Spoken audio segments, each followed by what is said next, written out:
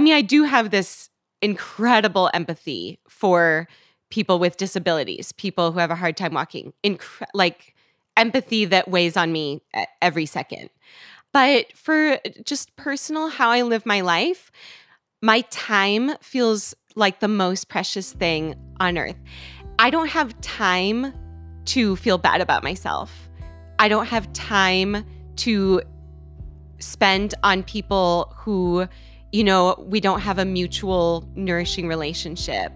I don't have time to do anything out of obligation. But I really don't have time to doubt myself. I don't have time to do negative self-talk.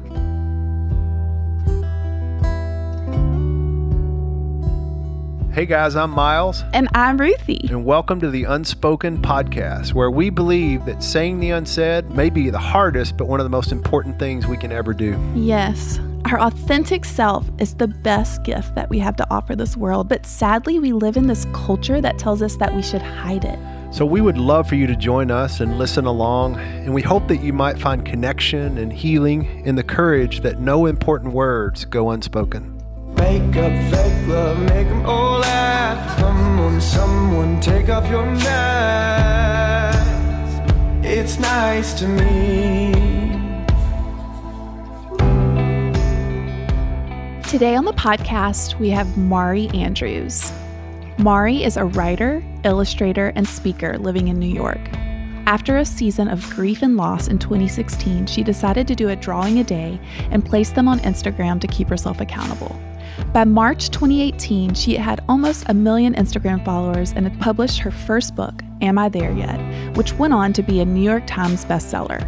This is one of my favorite conversations that we've had a chance to have so far on the podcast because I've been a fan of Mari for quite some time, and what an honor to get to meet her and get to interview her. What I learned is what you will learn. She is way more than the person that you'll see online and on Instagram, and if you've read her book, she's a fascinating human, and you're going to love this conversation. Yes, she connects to so many of us because she's able to put on paper the feelings that so many of us feel but don't necessarily have words for. So I'm so excited to get to behind the scenes and to share some of her story with y'all today.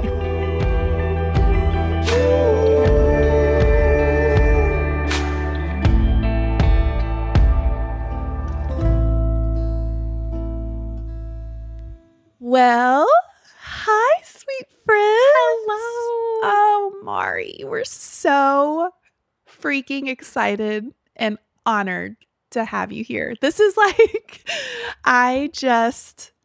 you know how much I adore and treasure and worship you as a human. And so the opportunity to get to share what I am so madly in love with. And I mean, the world notices, like they're paying attention because you're doing really, really beautiful work. So we are just so grateful to have this opportunity. So thank you. I'm so excited Thank about you for this coming podcast. to visit me.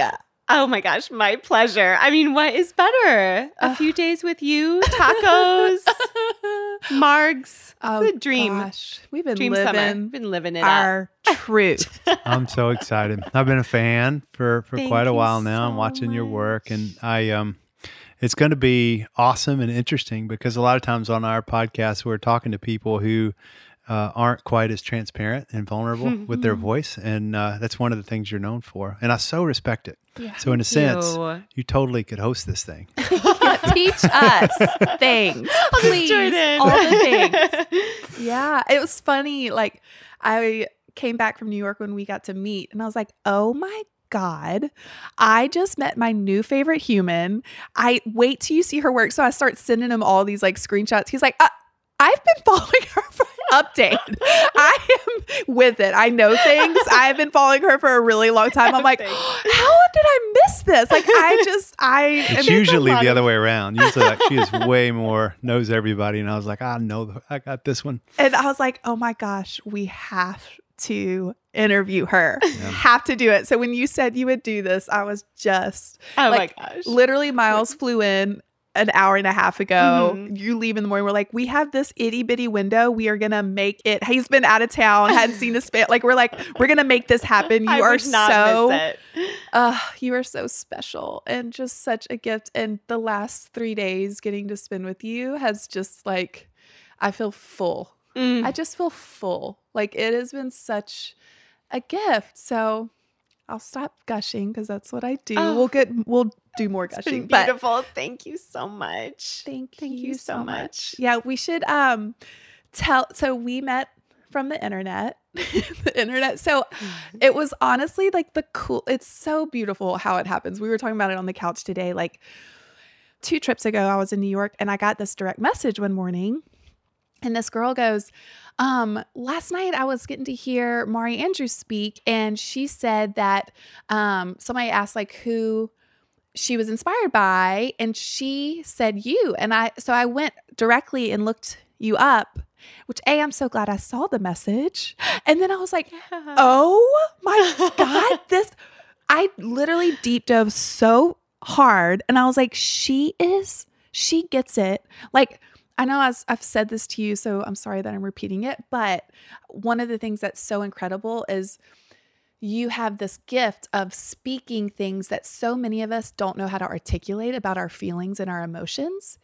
Let's back up a little bit. I mean, the amount of lives that you've lived, I've been reading your book, and I'm like, oh, you are way younger than me, and you have lived 80 million more lives than I'm like, holy hell, you have done so much in your short life. It's incredible. And it's so inspiring because you're like, I'm going to try this thing. And if that doesn't fit, I'll try this thing. And I love your 4-ness. You're like, I got to figure out 4 on the Enneagram for people that don't know. Okay. So back us up a little bit. Mm-hmm. How did you get into doing these beautiful drawings that you have literally shared with the world and connected so many people with? How did that start? Oh, how did that start? I can answer that so many ways. I can answer it in the way that I have always been a writer since I was like 5. Since I could write words, since I could think words, I've been writing books in my head. I was a misfit as a kid, and I didn't have a lot of friends. And I sat in a corner, and I drew, and I wrote, and I read, and I was always watching people. Always watching people. I'm an only child, and I didn't really get along with kids my age. I just didn't really know what they were talking about. Yeah. And I also, couldn't really be friends with adults when I was in elementary school. So I just spent a lot of time by myself. And I grew to really love writing and observing. I did that all throughout my adolescence. I moved to South America right after college, and I didn't speak a word of Spanish. So I just, again, sat in cafes and I watched people and I wrote, and I just started writing. I fell in love with essay writing. Essay writing. So personal essays, about myself, about my experiences. It's a type of writing that came really naturally for me. It was like journaling. And I just did not think I had an artistic bone in my body. It wasn't an option for me. It wasn't a mental option until I was 28 and shit hit the fan. And when that happens, you find new parts of yourself, which is, the beauty of hitting rock bottom. I lost my dad. I lost an important relationship. I had some health issues that kept me at home. And I had that awaken. I was woken up to, I've always called myself a writer. I've always wanted to do these things. I was sitting in my apartment. I love decorating. I love making things beautiful. My apartment didn't reflect that, And my life, my career didn't reflect all of the values I had gained over, a decade of exploration and traveling alone and learning to love life. I wasn't really living that out.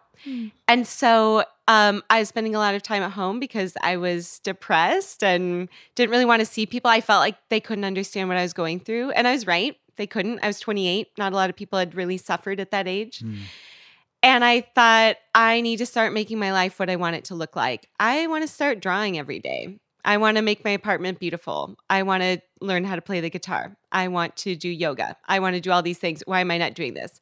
Why am I thinking I wish I were the kind of person who came home from work and did watercolors? That's within my control. I can do that.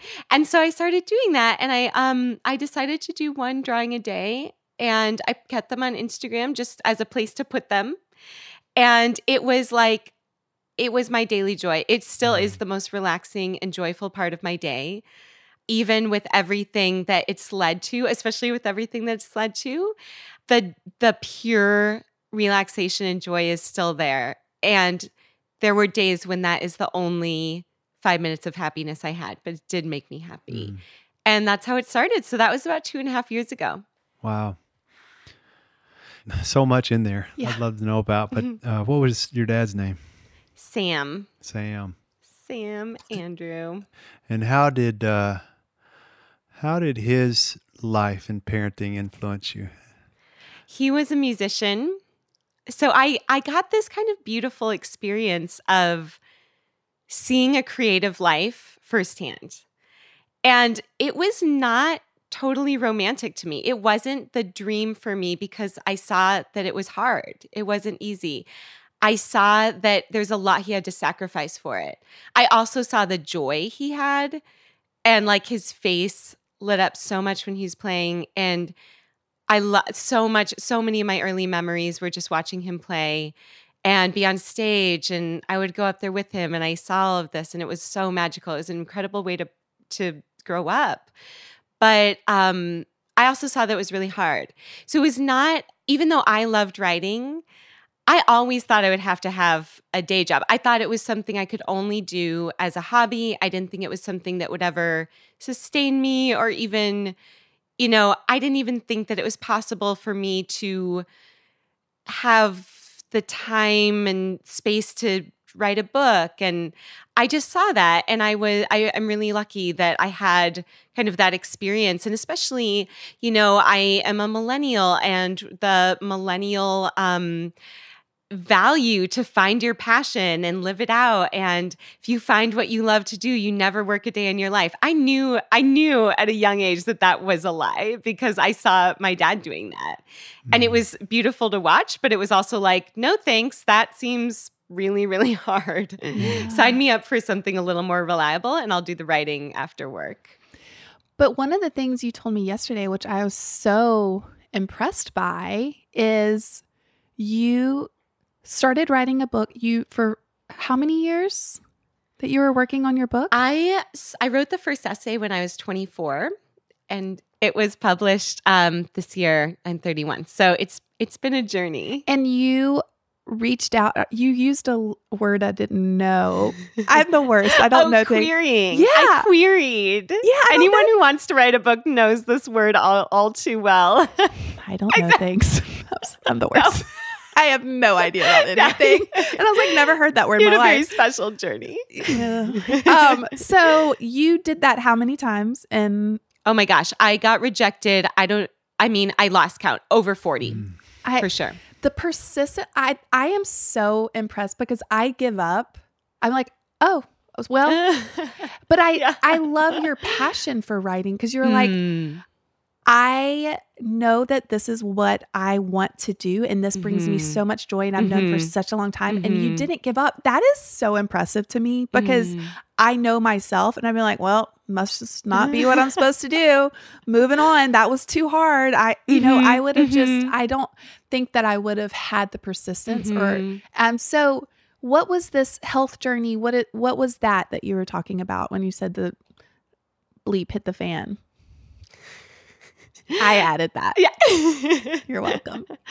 That was just a really minor health issue. That was super minor, but it just kept me. I just had minor surgery, and it just happened to keep me home at the same time as all of this stuff was going on. Gotcha. And so that was, I was not only depressed with grief and loss and heartbreak and disorientation and being 28, which is like such a hard age, when all of my friends were, beginning to find their careers, some were getting married, some were really checking off these boxes that I wasn't even close to checking off. And then I, just because of the surgery, I wasn't able to walk very well for about 6 weeks. And it was just a time when I had to sit there on my couch in my apartment and just look at my life, just see it in its full clarity, just see everything that I hadn't done yet. Why hadn't I bought a tomato plant? Yeah. I've always wanted to do that. It's like $5, you know? So you start doing these drawings. People start noticing. When does the book deal come? Yeah. So at that time, when I'm looking at my life in its full clarity, I think I have always called myself a writer. I was living in DC. DC's a very career-focused city. I would dread going to these parties. I love being social, but I would dread going to parties because people would ask me, what do you do? And I'd have to say, whatever job I was working at the time. I never had a job that felt like me at all. Yeah. And so I'd say, I'm a writer. And they'd say, what have you written? And I'd say, nothing, but I will. No one's impressed by that. You know, no, like I didn't have even an article online. I didn't have anything to show for it, but I knew that I was a writer. I knew I was a writer. And so the persistence really came in. I had been kind of working on this book, this sort of idea about, you know, my adventures in my 20s. I've traveled a lot alone. I lived in foreign countries. I felt like I had stories to tell. The most traumatic thing I had gone through was this apartment fire. It damaged my lungs. It was very traumatic to go through, and I thought it taught me a lot at a pretty young age. I thought... Hilarious. I thought that was going to be the hardest thing I'd ever gone through. Little did I know. But that was kind of the start where I thought, I have an arc here. I have a story. I'm going to start working on this. But then I had to lose so much in order to have that desperation. I have to tell this story. Because when I was going through that loss, it was other people's stories that saved me. Like, I remember listening to Sufjan Stevens' album about the loss of his mother and thinking, thank God he made this, because I would not survive without this. And I thought, I'm sure people would tell him that's self-indulgent, or are that many people going to relate to it? And I thought, thank God, like whatever criticism he got, I needed this, like I needed oxygen. And so this was at the same time, this was concurrent with beginning to draw. And I didn't have anything published. So agents didn't want me because they had never heard my name before. I had nothing to show that I was a writer. They weren't impressed that I wanted to write a book. They said, what have you done? Who's going to want to buy it? And at the same time, this audience was growing for my illustrations, which for me felt like such a natural extension of writing. They feel like mini essays to me. They're the same. It's the same process. It's the same emotional place as writing an essay, but they're just smaller and more playful and more fun to do, really. And when you're depressed, you only have so much energy, creative energy. So it was pretty easy to just do a little illustration at the end of the day. And so that was happening at the same time that I was working on these stories that I really wanted to tell. And that's when I was able to say, oh, I think these could go together. I think I could write a book that has illustrations too. I think I can tell stories in multiple ways. That was really cool. I like what you say when you say rejection is protection. Yes. I love that. Thank you. Where was that born? Oh my gosh. I mean, I've been rejected in so many ways by so many people. And I like the resilience you seem to have about it, but does it hurt still, or? It hurts like crazy. Okay, good. It hurts like crazy. I mean, one of the reasons I got into watercolor as a hobby is because I was rejected so many times. This was before I started drawing, so I didn't have a platform to my name at all. I would just get rejection after rejection, and I was so hurt by it and sick by it. I remember sobbing at my desk, like just sobbing. I remember I got one in the mail, and I ripped it up and I threw it away and I just screamed. I was so upset. Do you remember what was the message? Oh, dear Mari, thank you for your interest. We'll pass. It was like, me trying to get I didn't even need a book deal. I just wanted someone to look at my work. It might have even been just a magazine rejecting one of my essays. You know, it was like I was getting rejected from all sides. And my mom would say, but you're such a good writer and your friends think that you're a good writer. And I'd say, it doesn't matter. The world doesn't think that. The world does not care what I have to say. I think I don't think that I have anything worth telling. And it was so heartbreaking. I mean, again, the gift of like great pain is that you stop worrying about what the world thinks and you do what you want to do in order to be happy. Oh, say more about that. That's it. So, I mean, I was getting rejected left and right. So in these letters, oh my gosh, back to watercolor. I started painting my rejections. That's how I kind of got interested in watercolor, because I wanted to gain control over them. So when I got a rejection letter, I would write it out, a rejection email, whatever. I would write it out on paper and I would like draw flowers around it and I would make it beautiful and I put it on like an altar. Oh.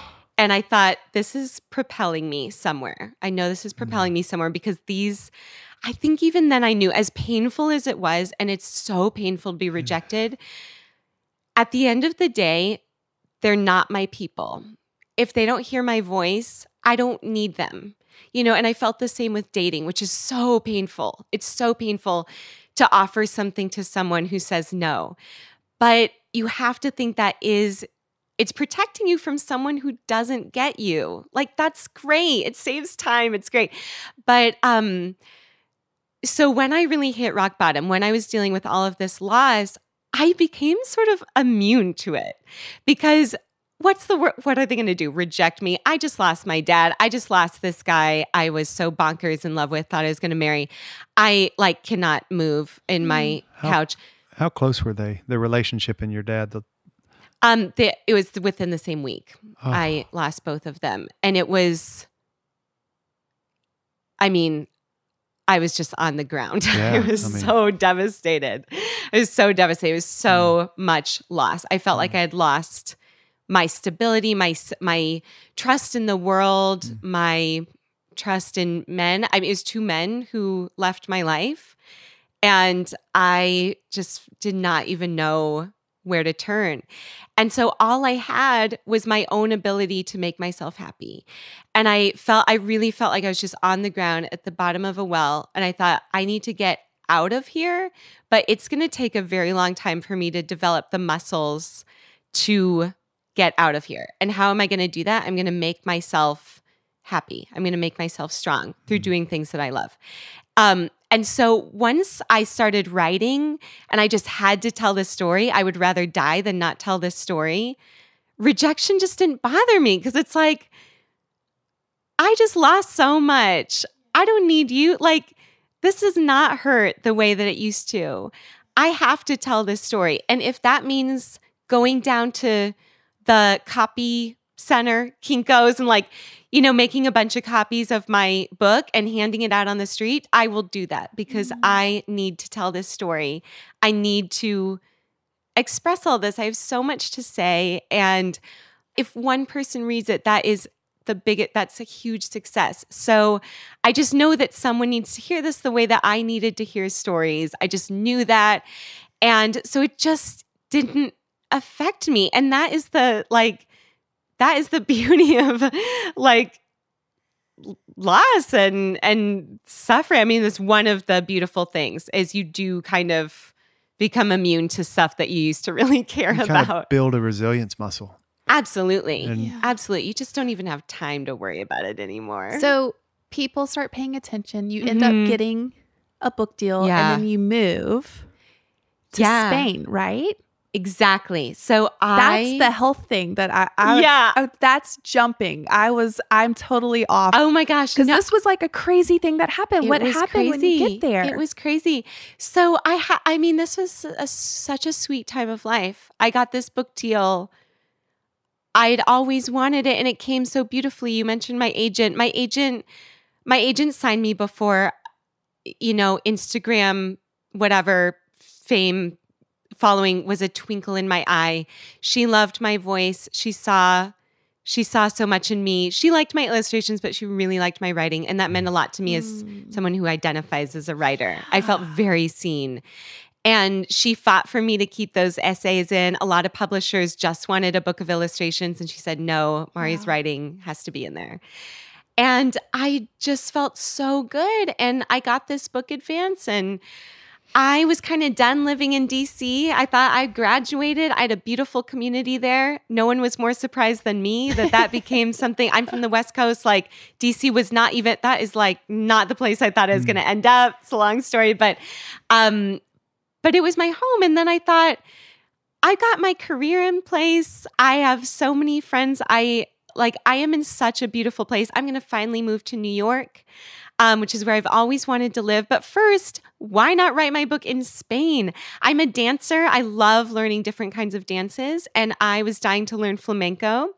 Of course you were. And I Googled most bohemian cities in the world because I'm a Enneagram 4 bohemian wing. And I was like, I now need to be with my people. Like, where are the cave bars where the artists are like, you know, smoking cigars and drinking red wine and talking about oil paints? Like, I need to be with them. I need this life. I need to find my people. I am going to Spain. So I read that Granada, Spain was like the most bohemian. I literally Googled. And then I even checked it by Googling like Granada, bohemian. Yes, confirmed. So many people have said that. I was like, all right, I packed all my long skirts. It was a dream. And the first month, so I was going to be there 3 months. The first month I was there was truly magical. It was a gift I gave myself. And when I'm sure you guys can relate, when you create a beautiful life for yourself and then you get to enjoy it, that is like the best feeling. And I gave myself that. And it was the one time I felt like my work has led me here. My rejections have led me here. This terrible guy led me here. I just felt so like beautifully lucky. So I was there for a month. Within one day, I was going to go on a little side trip to finish up my book in this town full of caves. Again, my little cave obsession. And I was going to go finish it there. It's going to be really triumphant. And I started feeling really weak on the bus over there. And I figured it was from a lot of dancing, walking around a lot. I called a doctor about it because it was pretty weird. My legs felt really weak. I was Googling heavy legs. It was the weirdest feeling. And the doctor said, you probably you've been drinking wine, you haven't been drinking much water, you've been dancing, just sleep it off, which I tried to do. And the next morning I took a step, I woke up, I took a step, and I just fell. I thought, I need to get back to Granada, which is a pretty big city, and I'll, be better there. I don't want to go to a hospital here. But as I was leaving the hotel, I collapsed and I just couldn't get up. And so I went to this little town hospital. I have lived in South America. I have done my Duolingo. I still don't speak Spanish very well. And so I didn't have, the ability to communicate, which was really stressful. I didn't have data on my phone, so I was relying on Wi-Fi, which they didn't have. And I was completely alone there. That was about 8 hours of tests.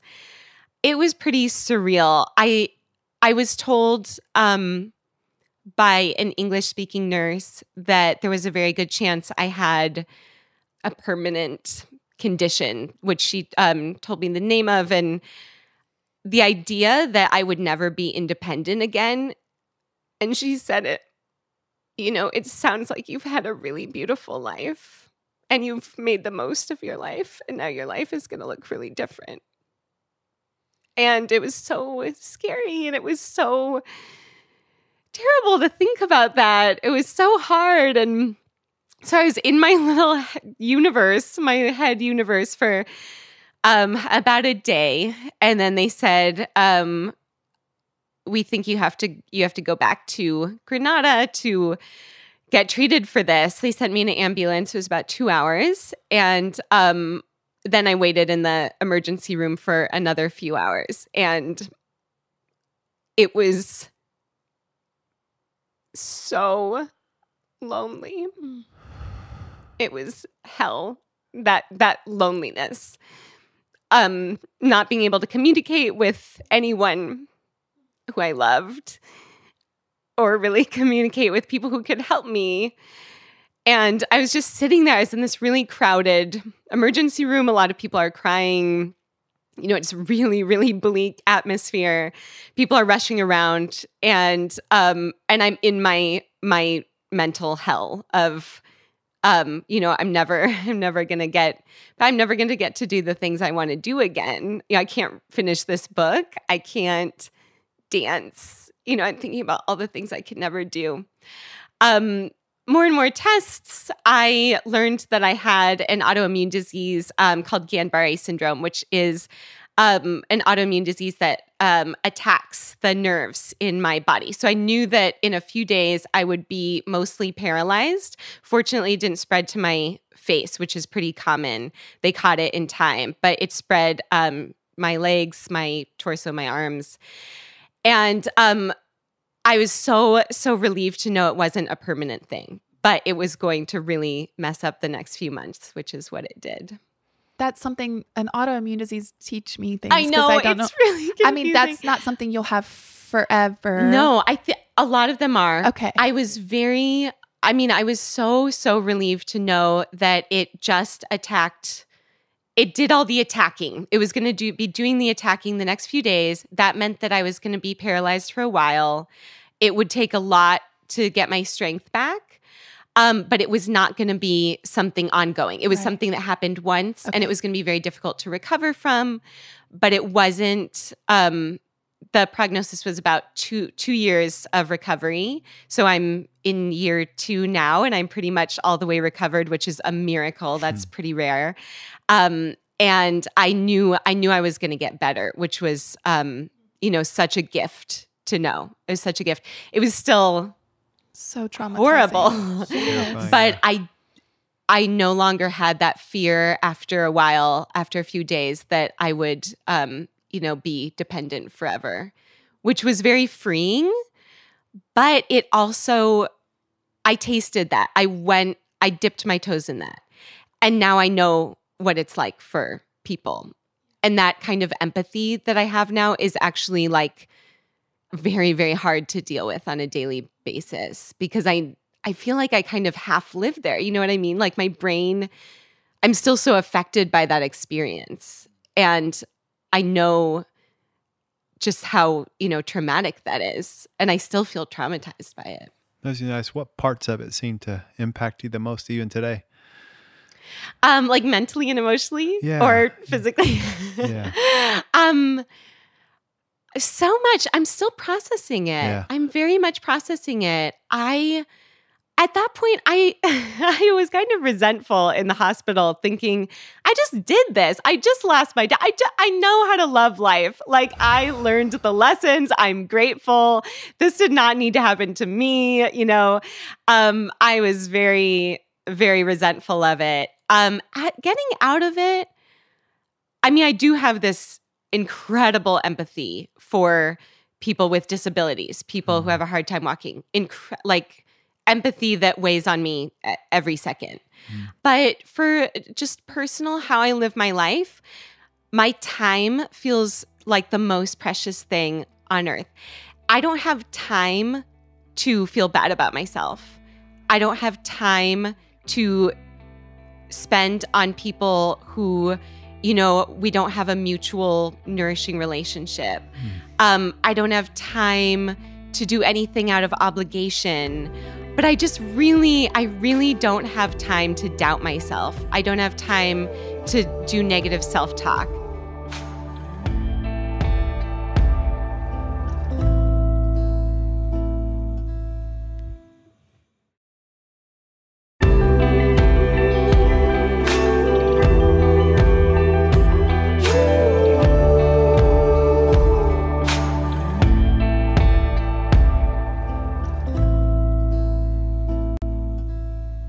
I can relate to that. I struggle. Rue and I both have talked about this before, that hope you don't mind me speaking on behalf of both of us, we're both pretty sensitive, and it works out really good for me in my profession. because I have to hear and experience people who are going through a lot of pain, who are experiencing loneliness. And I, over the years, have tried to figure, and I've gotten, the professional training, which sometimes works and sometimes it's just bullshit. Yeah. It's not real human.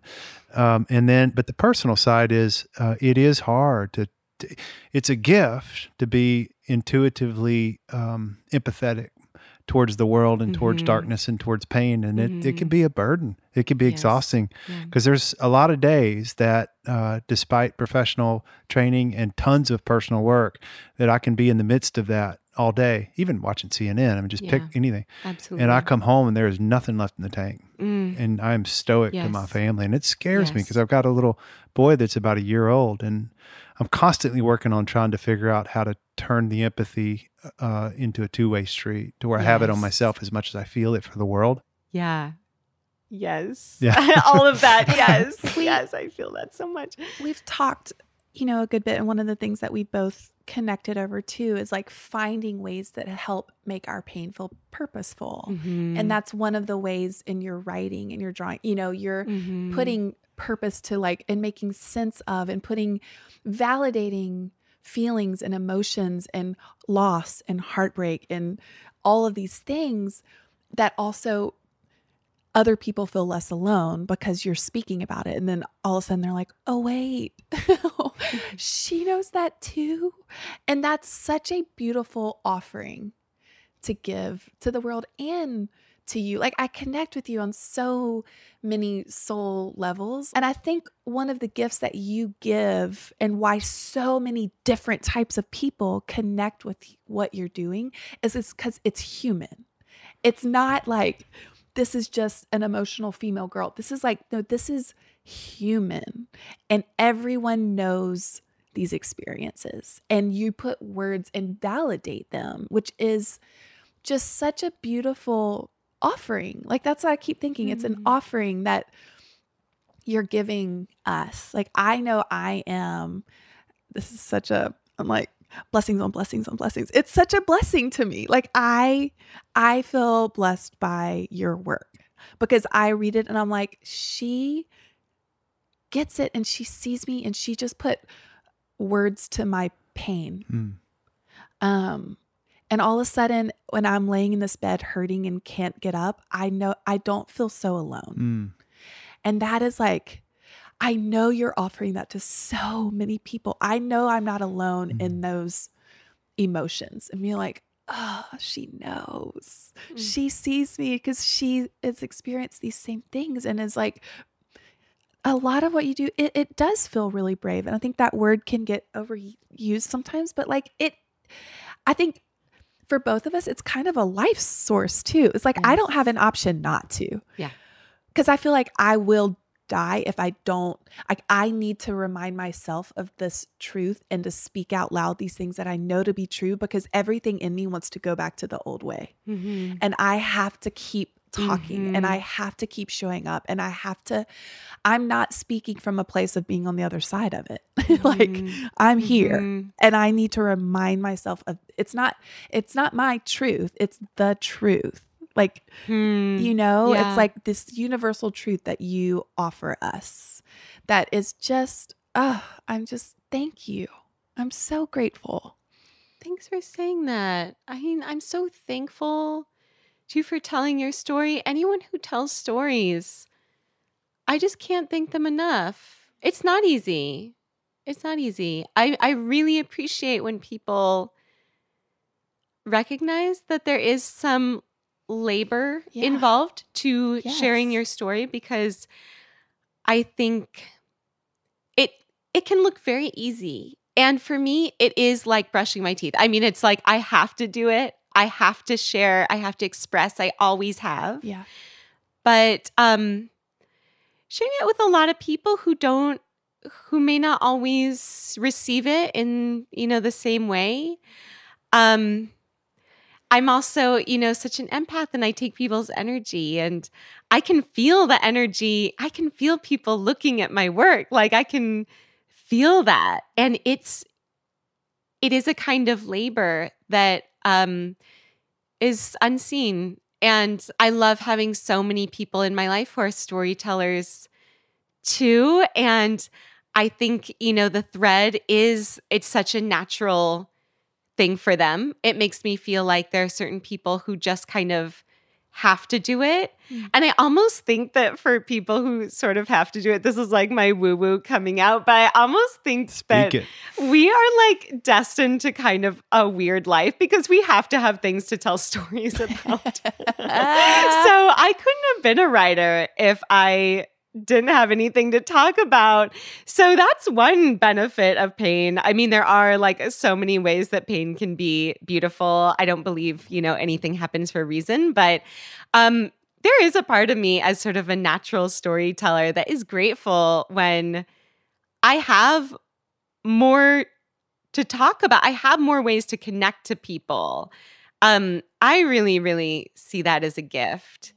And even just kind of the pain of a lot of uncertainty in my life, especially in my 20s and kind of stumbling around, that all just seemed so purposeless. I mean, at least pain is kind of romanticized in our society, but uncertainty isn't. No one wants to hear that you don't know what to do with your life. That's not cute. That doesn't write poetry. But I see that as sort of like, the scraps of the leftovers of a good meal, or like, the scraps of, I don't know much about gardening, but like plants that you don't use anymore. And they can create like beautiful mulch and they can create, healthy, fertile land for something, actually tangibly beautiful to grow. And, to think about these things in our lives as not just material, but as a way to connect to people. What in my past can I use to bring a little more empathy here, to bring a little more understanding to someone? We've all had uncertain times. If we haven't had tremendous pain, we've all had, the pain of uncertainty, the pain of insecurity. Everybody has. That's right. But I think one thing, like, I know it feels like brushing your teeth, like you have to do it, but also honoring the fact that it does come at a cost too, and I think that's something that I'm trying to become more healthy about, because like I want to help everyone, but then I had to learn how to I have to take care of myself first before I can be able to, for it to be sustainable and for it to be able to really truly love people around me, and learning. There's been a lot of hard lessons that I've had to learn, and learning to say no, and learning to put up hard boundaries when I'm a pleaser and I want to make everyone happy and I don't want to disappoint anyone. And I want to, I'm also a 7 and I want to be friends with everyone. And you're like, my body won't let me keep what I do for a living. And especially when you're in a helping profession, you're giving out so much of yourself, which it also helps me too, but then learning how to have a healthy balance. Cause I think in some ways, especially when I first started, it's like I needed more from it. There was a unhealthy balance in there. It's like, cause I needed these people to think a certain way about me or validate what had happened or, think I was so whatever. Yes. I mean, there were so many not even conscious, aware things that I was doing and why I would spread myself so thin and what, and I mean, of course I want to validate everyone and I want them to know how important they are, but there's also been this stepping back in some ways. And now I'm like, you can't meet with everyone and you can't respond to everyone, but trying to find the balance of I want to empower you. I'm speaking of learning how I had to empower myself and I couldn't look to other things to make me better or whole or okay or life, make my life seem like it's going to fit and work and everything's going to, be all right. I had to learn how to step in and kind of like what you were saying earlier, I am responsible for my emotions and to bring joy into my life. I'm saying when am I going to be happy? Or I wish this was my life and I could do all those things. We're do it, like I had to become my own hero and step up for myself. And so that's kind of what I want to lead with more now. Whereas before I'm like, I want to help everyone. Yes. And I want to speak truth. But I want my truth to be, you have this in you to be your own hero. Like I want to speak the empowerment of like, you can step into this place of you are so much stronger and so much more powerful and so much like your capabilities and possibilities of like bringing awareness and wholeness into your heart and is so much greater than we can ever imagine. Like I had no idea, and I think in some ways that has felt, when I try to lead with that has felt way more freeing because it's not as much of a selfish ambition. Like I don't need people to need me. Yes. I just want to show them that they are so loved and they're so powerful. Like, oh my gosh. And there's just so much goodness and hope that everyone has within them. And how I think, seeing someone else do it and like hopefully out of a wholehearted, beautiful place can hopefully inspire them to see that they can do it for themselves. Yes. I always say the one message when people ask me, what's the one thing you hope your account communicates to people? I want to say, you can do this too.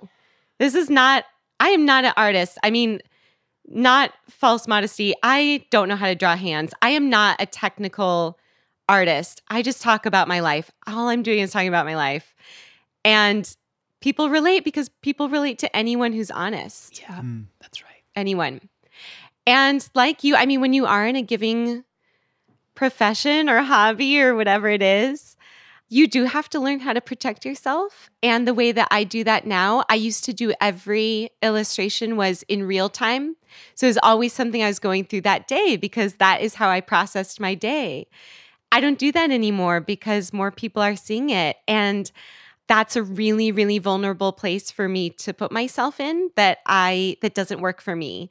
I can't still be in the midst of healing from something and posting about it because that's a lot of strangers who can have opinions and give me their energy or anything, or even have, well-meaning advice. It's that's too much for me to take on. So now I write with a lot of distance, and I don't write about people in my community or, people who are still in my world because they didn't sign up for that. So those are my personal rules. And I think, as, vulnerability, it doesn't mean sharing everything that you think about. It's about, being honest about your stories in a way that's really healthy for everyone and empowering to people. It wouldn't be empowering to people if I aired, last night's date. That's gossip. That's not helpful. So those are the kinds of things you learn over time. One of the things that I'm impressed with, I haven't seen many people do it the way that you do it, is you communicate your story and you're very honest in your truth, and you talk about your pain, but you talk about it in a not just an honest way, but it seems an educated way. Ruthie said there's humanness to it. You got that part nailed. But also it's like your understanding of the grief process and your understanding. I'm like, whoa, it's almost like, where did she go to get her master's in psychology? Thank you. How do you feel like were you an avid reader? Did you do some of your own work, or how did you get that knowledge? I think a lot of it comes from journaling like crazy. A journal, I think, is the best gift you can give yourself. And my mom in her closet just has stacks of my journals, starting from when I was a little kid. And so I think I was always very aware of how I was feeling. I'm a really spiritual person. And I think that there's a bit of perspective that comes with that is a little more aware of the big picture. I was taught to ask a lot of these big picture questions when I was really young.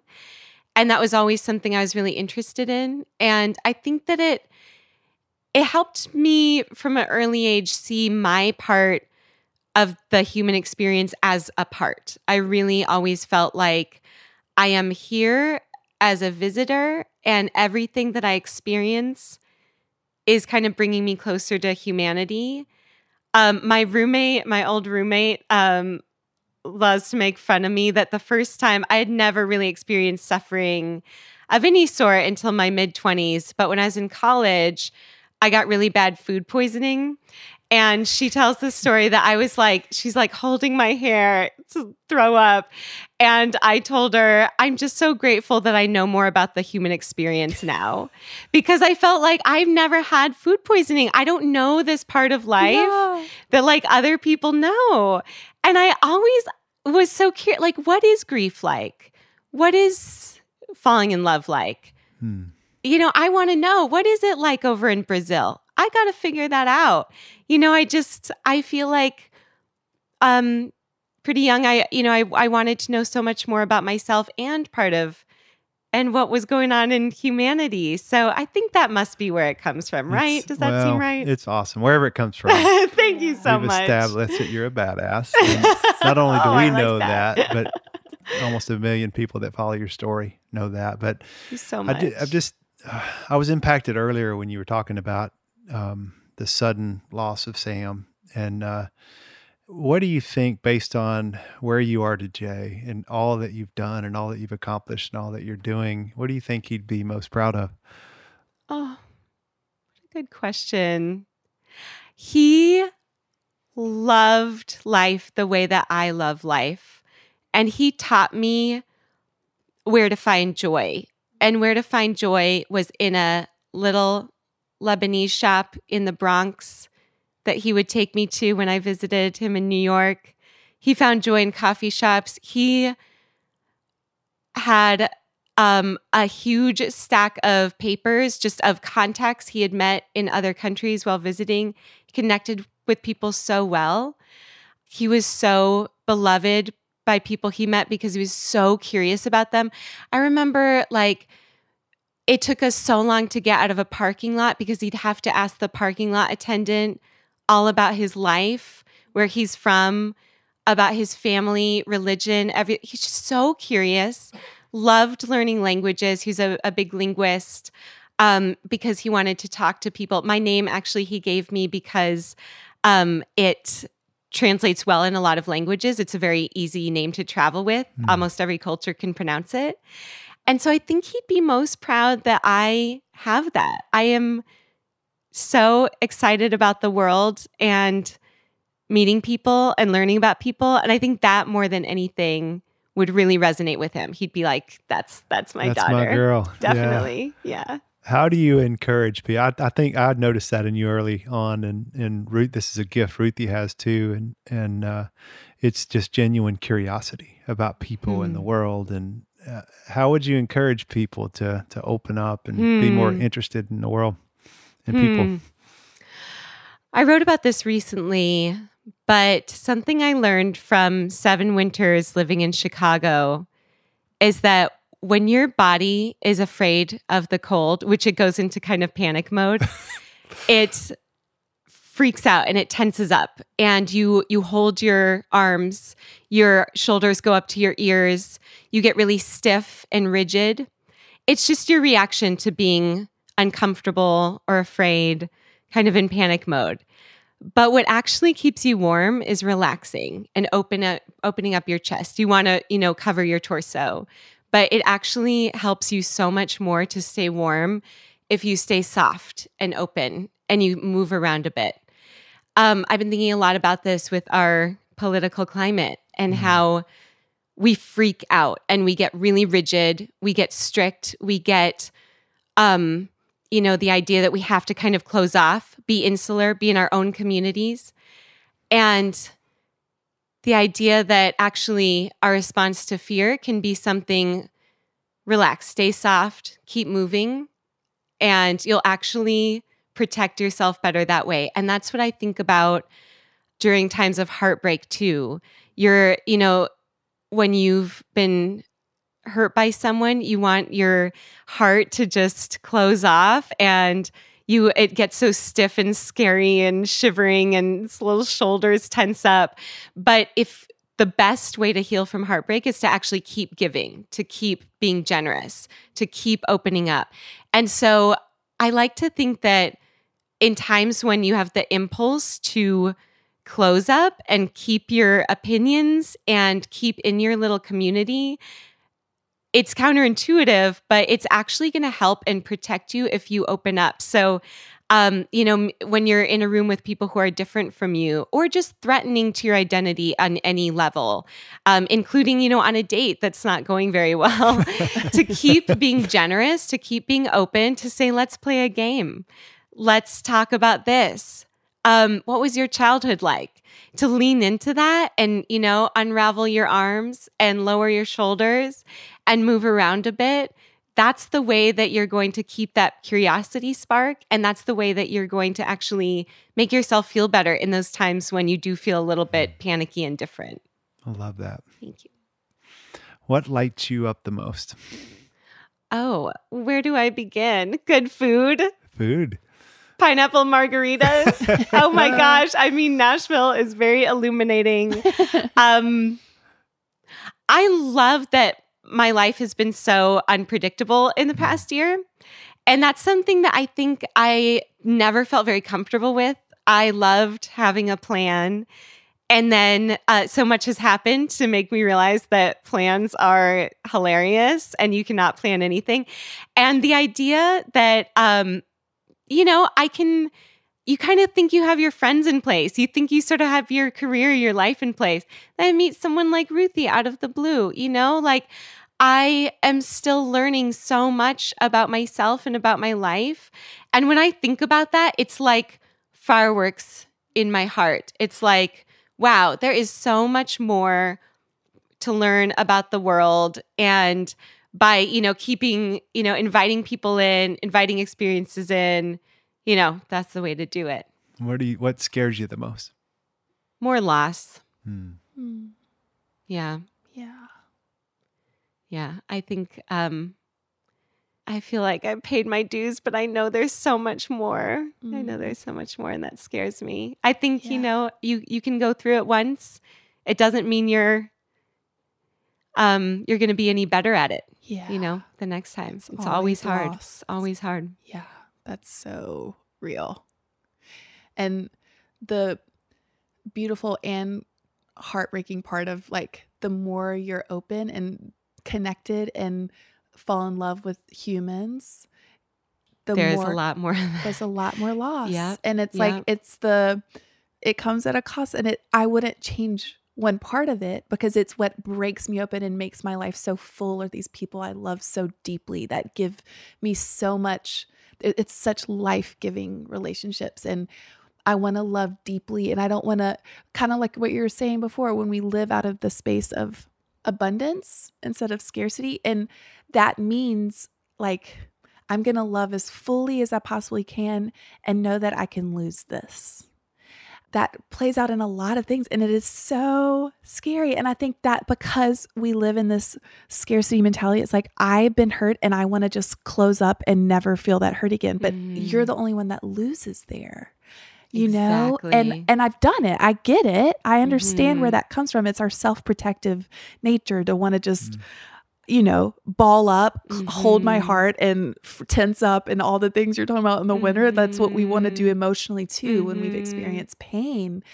And it takes a lot of strength to push your shoulders back and to go in generously and just love fully and show back up, even though you can get hurt over and over again. But it also is, I'm not living if I don't do that. I'm not fully living. I'm not fully experiencing all the goodness that there is in this life. And those people are meeting me there and allowing me to feel their love. And that is it's such a gift, and loving deeply, it comes at a cost. And I so understand that fear. And I'm sure there is it's, you have your mom, and I'm sure that is, you have each other, and it's such a beautiful relationship, but you've experienced loss. So it's we know what that feels like. And is there something that as a child, you felt like you needed to hear that you didn't hear? Oh, yes. Yes. Yeah, classic 4, I felt very different from people. I felt like there was something wrong with me. It breaks my heart to read my journals when I was a teenager because it was pages and pages of saying, there's something wrong with me. What is wrong with me? Why can't I be like other people? Why can't I just walk through the halls and be like a normal person? Why can't I let go of all these thoughts and these anxieties? And I was such a deep thinker, and I thought, how can people just be like going down to, the milkshake diner when there's like real stuff happening in the world? And I just had a really hard time with that. And I think I thought that was such a hindrance to my life. I thought I would never really connect with people. And I just so wish that someone had told me, this is the best part of you. Your sensitivity is the Amen. Best part of you. I was told I was too sensitive. I was told that just get over it, snap out of it. And I just would have so appreciated even reading anything about how that was going to serve me so well, you know? Yes. And help so many other people too. Like, I love that. And I think that is something, even in your drawings, that you're offering people. You felt so alone, and now you give people the gift of not feeling so alone. And what a beautiful full circle thing. I think about the 20-somethings that are sitting in their home and they're like feeling they're the only one and no one understands. And then they're like, but there are people that understand. Like, that is so beautiful. So beautiful. I want to give you a picture to take a look at real quick. Tell us what you're looking at. Oh my gosh, this is me in Mexico with my parents. How old are you there? Is that the 5-year-old trip? Yes. I just Thanks read for about that. remembering. Yes. Thank you. Wow, that was like their last ditch effort That was to their try to last save their effort. marriage. That was like, the kind of last hurrah of the 3 Andrew family members together. And I remember it so vividly. I just loved being with my parents and loved traveling, getting to travel with them. And yeah, I love that they treated me like just one of them. Took me out to these restaurants. It was such a lovely childhood to get to do that, to get to be one of the adults. I loved it. Based on what you guys just talked about at that age, what's something you'd like her to know? Oh, knowing what you know now. Yeah. I feel so connected to her. I have dreams about my 5-year-old self all the time. Really? I'm really connected to her. I always think, what would she think about what I'm doing now? I'm trying to impress her. I have dreams where she'll talk to me and she'll tell me how she thinks I'm doing. It's really amazing. What? Yeah, it's really amazing. I had one when I got my book deal where I was just looking at her and she just looked up and waved and smiled. Oh. And it was such a good feeling.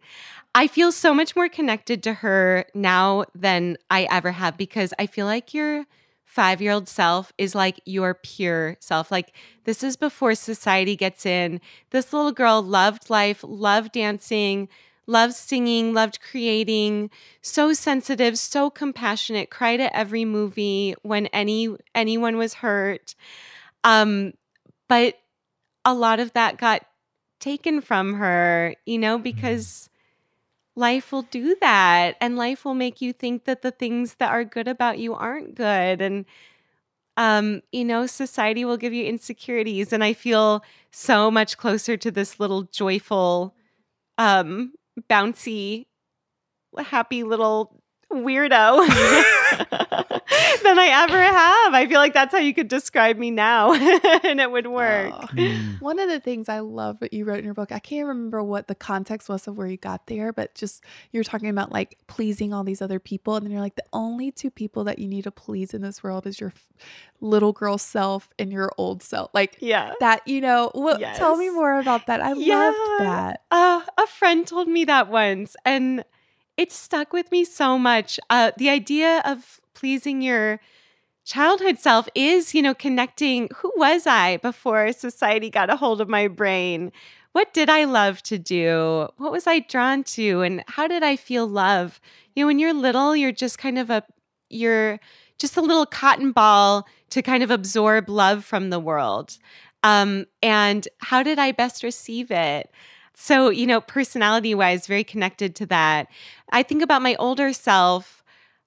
My favorite type of person always, since I was young, is like the old ladies, especially in New York, like on the Upper West Side, who wear feathers in their hair and they walk around with their basset hounds and they wear ball gowns to the, to the grocery store. I see these women all the time, and they have lived 100,000 lives.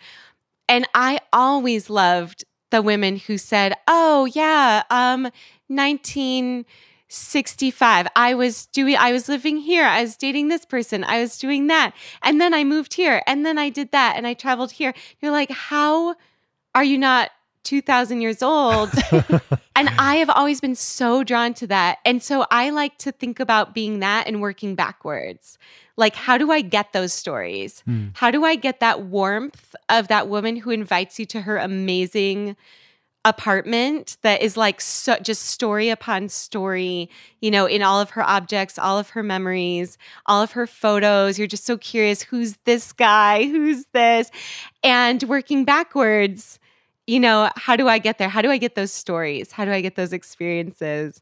My therapist always tells me that I'm like this bee who just like has to go to every flower. Like, I can't stand one. I got that one. I'm on to the next. And I think like my 85-year-old self, I really hope.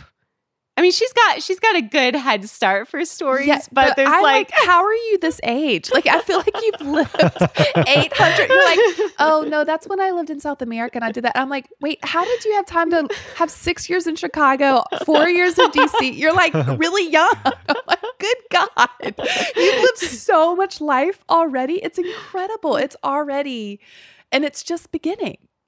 Yeah. Like, it's so I'm so excited to get to just see as a friend, as a believer in what you're doing, as a fan of your work. Like, I am just so excited to see how the world meets you and rises up to meet you, because you give so much that it's just going to continue to show up for you too. And I can't wait. I'm thrilled to see how it unfolds and to just get to be your cheerleader and cheering you on. And I'm like,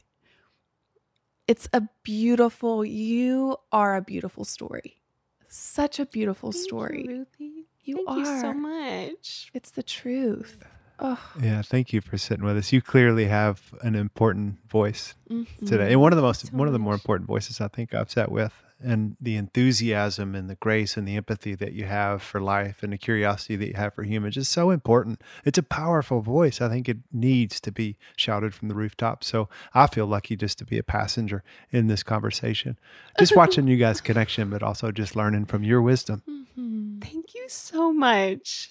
That feels so nourishing to hear. Thank you. Keep going. We need you. Thank you so much. Thank you, sisters. Yeah, this has been amazing. Such a privilege. I'm so honored to have this space with Are we you. still on a podcast? It just feels like just chatting. It's so nice. We're recorded. Yeah. That's so great. Yeah. Thank you. We love you. Oh yeah, we always forget. Is there anything you're working on you want to share with us to talk about? Yes. Well, I wrote a book and that was published in March. It's called Am I There Yet? That's kind of the collection of stories from my 20s. I'm working on a new one now that's goes a little turn deeper. It in? Oh my gosh, like 100 years from now. They take so long. It does take. They didn't Books give take you a time. forever. it's not even like, Got it. it's in the future. Got Stay it. tuned in like It 10 just years. No, I takes hope that it will. time. I hope it'll be Yes. pretty soon. But right now I am working on that, and I'm really excited to just have a book in the world and be Yes, telling you my stories did in a lot it. of ways. I did it. Ugh, I did it. You are It's a been so writer fun. and such an incredible one, and you bless us. Yeah. Oh my gosh. Thank you so much. Like I feel very blessed. Very, very Blessings blessed. on blessings on blessings on blessings. Love that song. Yes. Thank Yay. you, sister. Thank you. Awesome. It's It been was a awesome. delight. Make up fake love, make them all laugh. Come on, someone take off your mask. It's nice to me.